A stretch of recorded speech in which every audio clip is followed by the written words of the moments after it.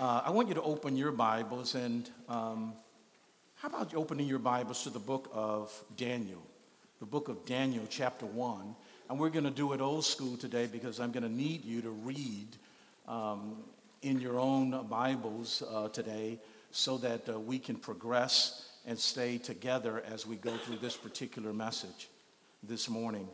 In the book of Daniel, chapter 1, Daniel chapter 1.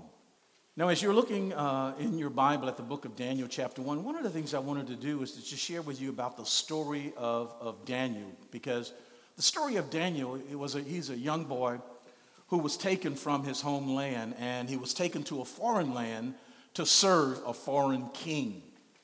And Daniel never expected to end up in Babylon. He never expected that as he lived in Jerusalem. One of the things that we know when we look at the book of Daniel is we know Daniel's background.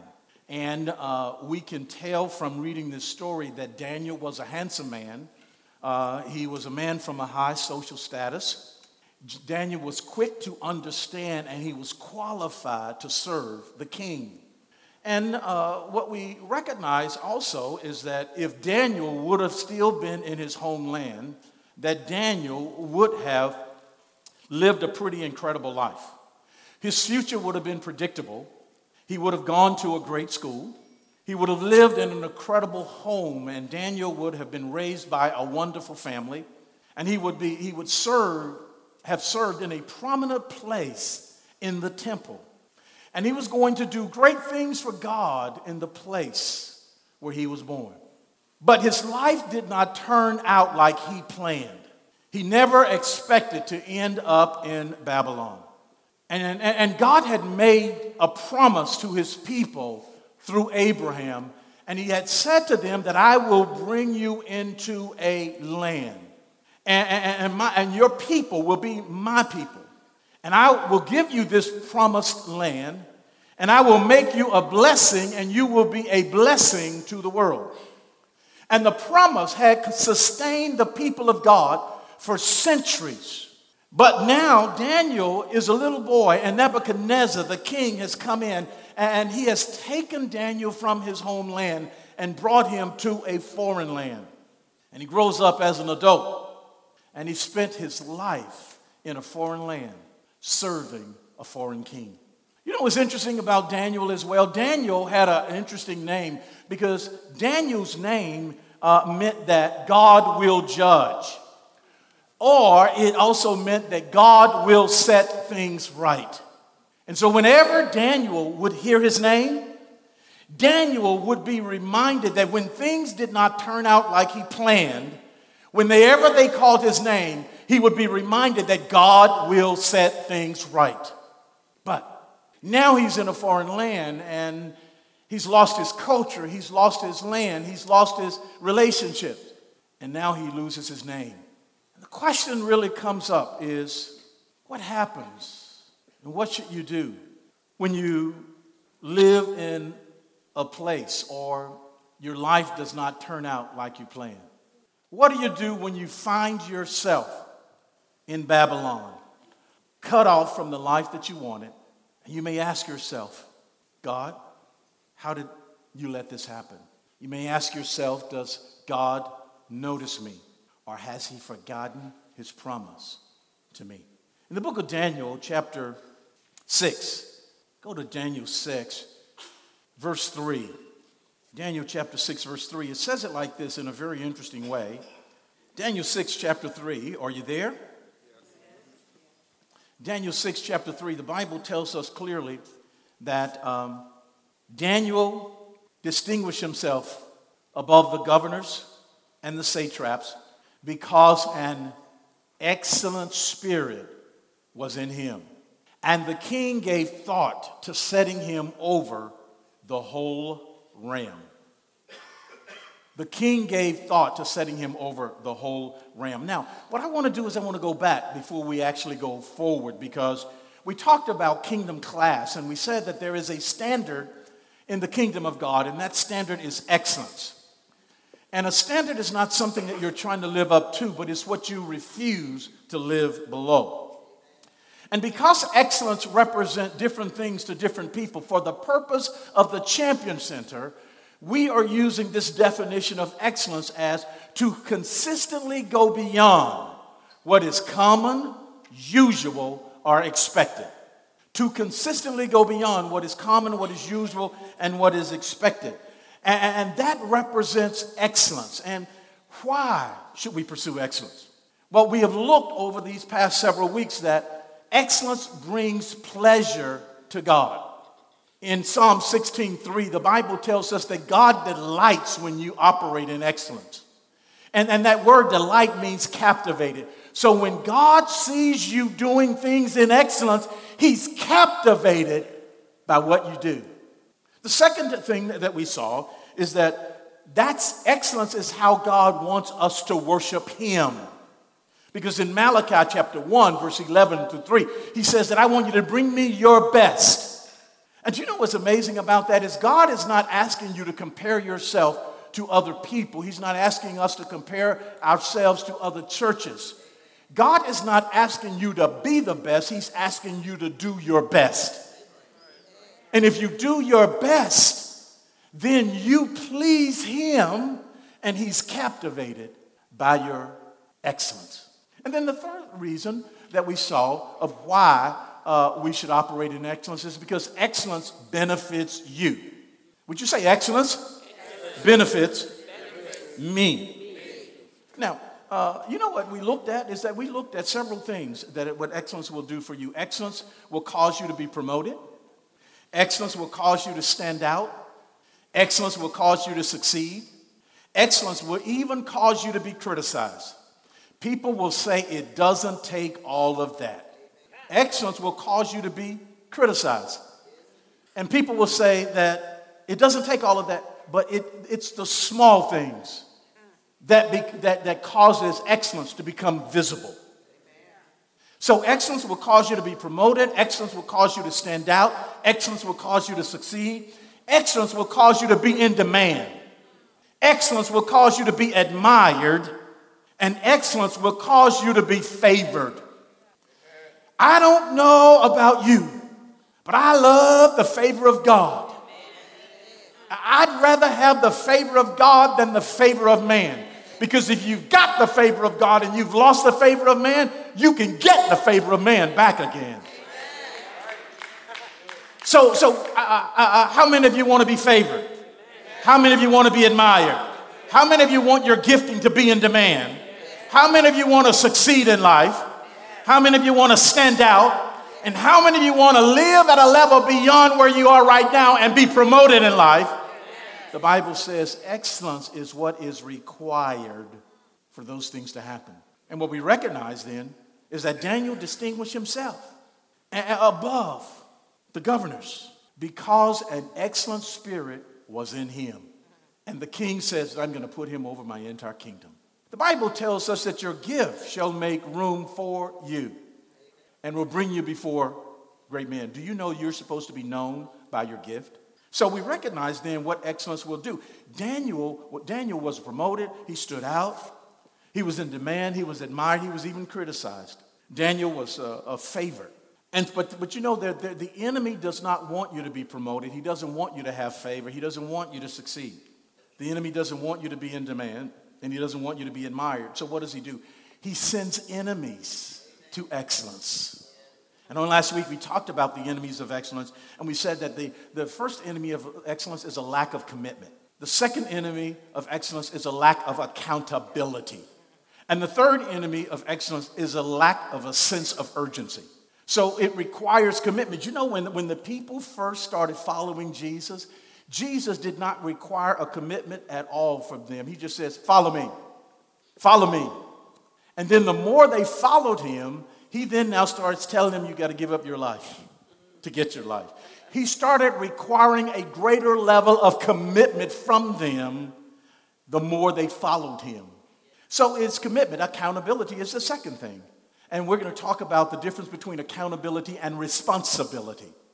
Because many times we think it's the same, but the accountability is not the same as responsibility.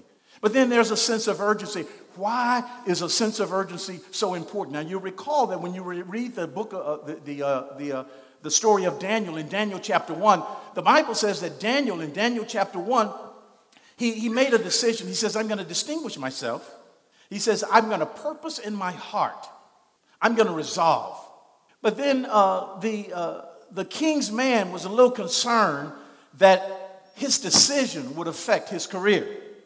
And he says to Daniel, Daniel, I don't know if I could do that. Daniel says, now, I'm gonna give you a time frame. There's a deadline to this thing. Why do we have deadlines? Deadlines are put in place to get you to act. The reason you have a deadline for your mortgage, the reason you have a deadline for your power, utility bill, utilities, your electric and your gas, the reason you have a deadline to your credit cards, so it will get you to act. And if you do not act with the sense of urgency by the deadline, you find yourself one moment in the light, but another moment in the dark. Why? It's because you did not respect the... So excellence. So Daniel says, give me 10 days. Deadline. Give me 10 days.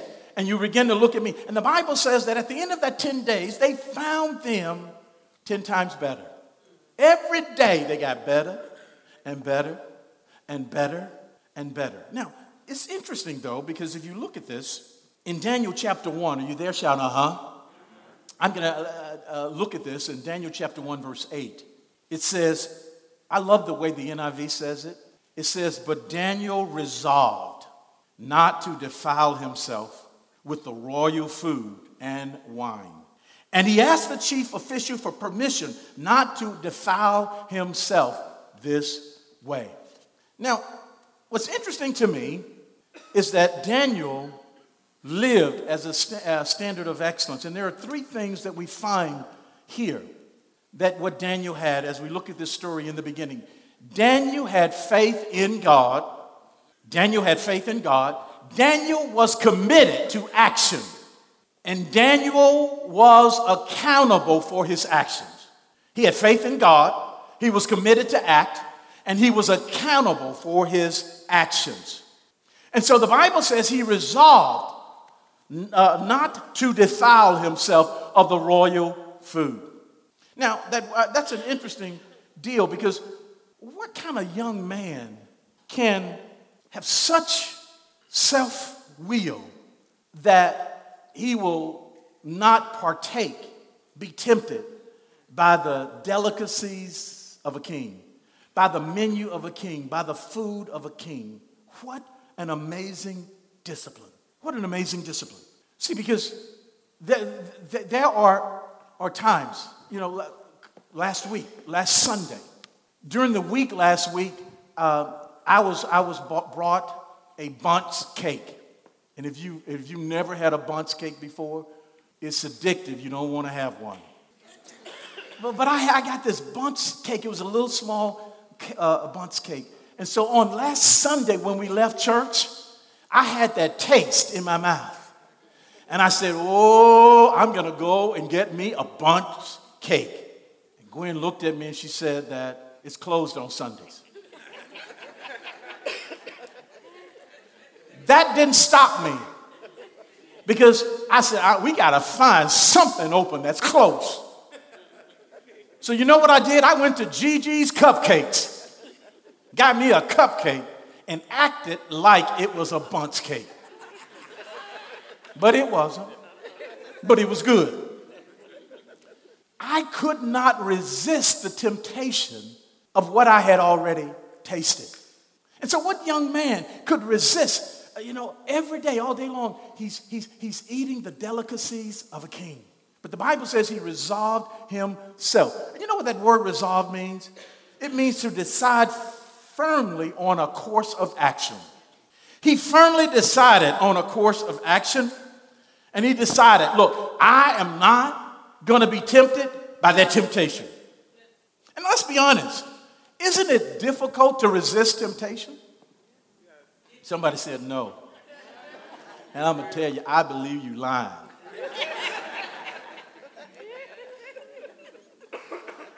There are some things you might be able to resist, but temptation as a whole, and I'll give you a perfect example.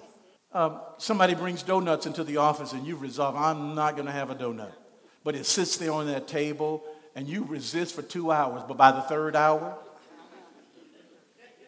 or you know you shouldn't be eating ribs as much as you eat them. You know you shouldn't eat crackling. But you can't help it because you know crackling is good. Especially that crackling from Louisiana off of I-10 on your way to Baton Rouge. Hey!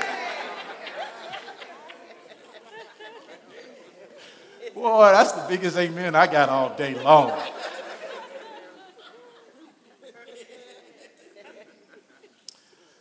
But I want you to notice what the Bible says. He resolved himself. So there are temptations, but in 1 Corinthians chapter 10, verse 13, 1 Corinthians 10:13 says this, no temptation has overtaken you that is not common to man. God is faithful, and he will not let you be tempted beyond your ability. So notice this, you have an ability to resist temptation. And but the temptation that is overtaking you is not uncommon. So when we talk about excellence, we go beyond what is common, what is usual, and what is expected. So this temptation is not common. Now let me just say this to you. Why is it so challenging? What was Daniel? How did he have success? And how was he able to resist the delicacies of the king? And I began to think about that, and I began to think about it's an unequal battle between your present self and your future self. See, your present self is visible right now, and your future self is invisible. Your present self is powerful, and it's in power right now. But your future self is around the corner. It's somewhere in the future. And so there's nobody to stick up for your future self. But your present self, it has a voice, it has a mind, it has an emotion, and it can talk you out of your future dream or your future self. And so there's this unequal battle that's taking place between your present self and your future self. And so these battles are being fought right now, but the Bible says that God will not cause you to be tempted beyond your own ability. And what is he saying? He says that if we have self-discipline, to make a commitment, to be accountable for our commitment, and to have a sense of urgency to fulfill that commitment, that we'll be able to overcome that temptation. Let me give you a couple of things right here. We said earlier, Daniel had faith in God. Daniel was committed to action. And the third thing that we said, that Daniel was willing to be accountable for his actions. Now go to the book of Hebrews chapter 11. Hebrews chapter 11. And we're going to look at this very quickly. Hebrews chapter 11. Hebrews chapter 11. We're going to read this together. Because if Daniel had faith in God, what we need to look at is that what does faith produce? What does faith do? Faith in God, committed to action, and accountable for his actions. So that's what God wants you to have faith in him. God wants you to be committed to action, and he wants you to be accountable for your actions. Remember, he says that every person has to give an account one day. And so if we have to give an account one day, then accountability every day can cause us to be pleased with our accountability one day. Hebrews chapter 11. Let's see what faith does. Verse 3. Let's read it loudly together now. By faith we... Stop right there. So notice what faith does. Faith causes you to understand. Faith causes me to understand. Hebrews 11:4. Let's read that together now. By faith Abel offered to God a more excellent sacrifice than Cain. Stop right there. Faith causes you, what it does, it produces or causes you to offer excellence. Faith causes you to be excellent. So faith causes you to understand. Faith causes you to become or be excellent. Look at this. Verse 7. Let's read it together. Now, by faith, Noah, when warned about things not yet seen, in holy fear, built an ark to save his family. Stop right there. Faith builds. Faith understands. Faith causes excellence. Faith builds. And let's look down to the 20th verse. Hebrews chapter 11, verse 20. Let's read that like we know it is the word of his power. Now, by faith, Isaac blessed Jacob and Esau concerning. Notice what faith does. Faith blesses. So faith causes you to understand. Faith causes you to operate in excellence. Faith causes you to build. Faith blesses. Now, if faith does all of those things, then notice what James says. James in chapter 2, he says it like this. Faith without work is dead. In other words, faith without action is dead. So notice this, that when there is no action, what faith produces is dead. Or it does not manifest itself in your life. So where there is no action, there is no blessing. Where there is no action, there is no building. Where there is no action, there is no excellence. And where there is no action, there is no understanding. My God. And so if faith produces understanding, excellence, it causes us to build. It blesses. Then shouldn't we, as Daniel did, have faith in God, be committed to action, and be accountable for our actions? Because let me ask you this. How many of you want to be blessed by God? Say, that's me. That's me. My God. How many of you want God to build your life? Would you shout, that's me? That's me. How many of you want to be favored, promoted, stand out, in demand, admired? Would you shout, that's me? That's me. That's what faith does. Faith produces excellence. So Daniel had faith in God, and his faith caused him to act. Caused him to act. Now, so he had faith in God, and that faith caused him to be committed to action. But this is the key. This is so important. He was accountable for his actions. He was accountable for his actions. You know, one of the challenges that we have today is throughout the world is lack of accountability. We have a lot of excuses, a lot of reasoning, but there is a significant lack of accountability. And so it's important then that we understand the difference between accountability versus responsibility. Because many people say that, accountability and responsibility, they're really about the same thing. But people say responsibility is really like accountability. But let me just kind of help you with that. And I'm going to do that by giving you this example. When we want something done, let's just say that we hire someone to be responsible for something. We hire people and we give them responsibility. And so in their job description, that it is a detailed list of what they are responsible for. So we hire people to be responsible in their job description. And so let me give you an example of that. If I was hired to clean this room, in my job description, there would be clean the stage, vacuum the floor, and make sure the chairs are all clean. So when my boss comes in, he's going to look down that job description of the things that I'm responsible for, or she, and will say, the floor is vacuum. The chairs are straight.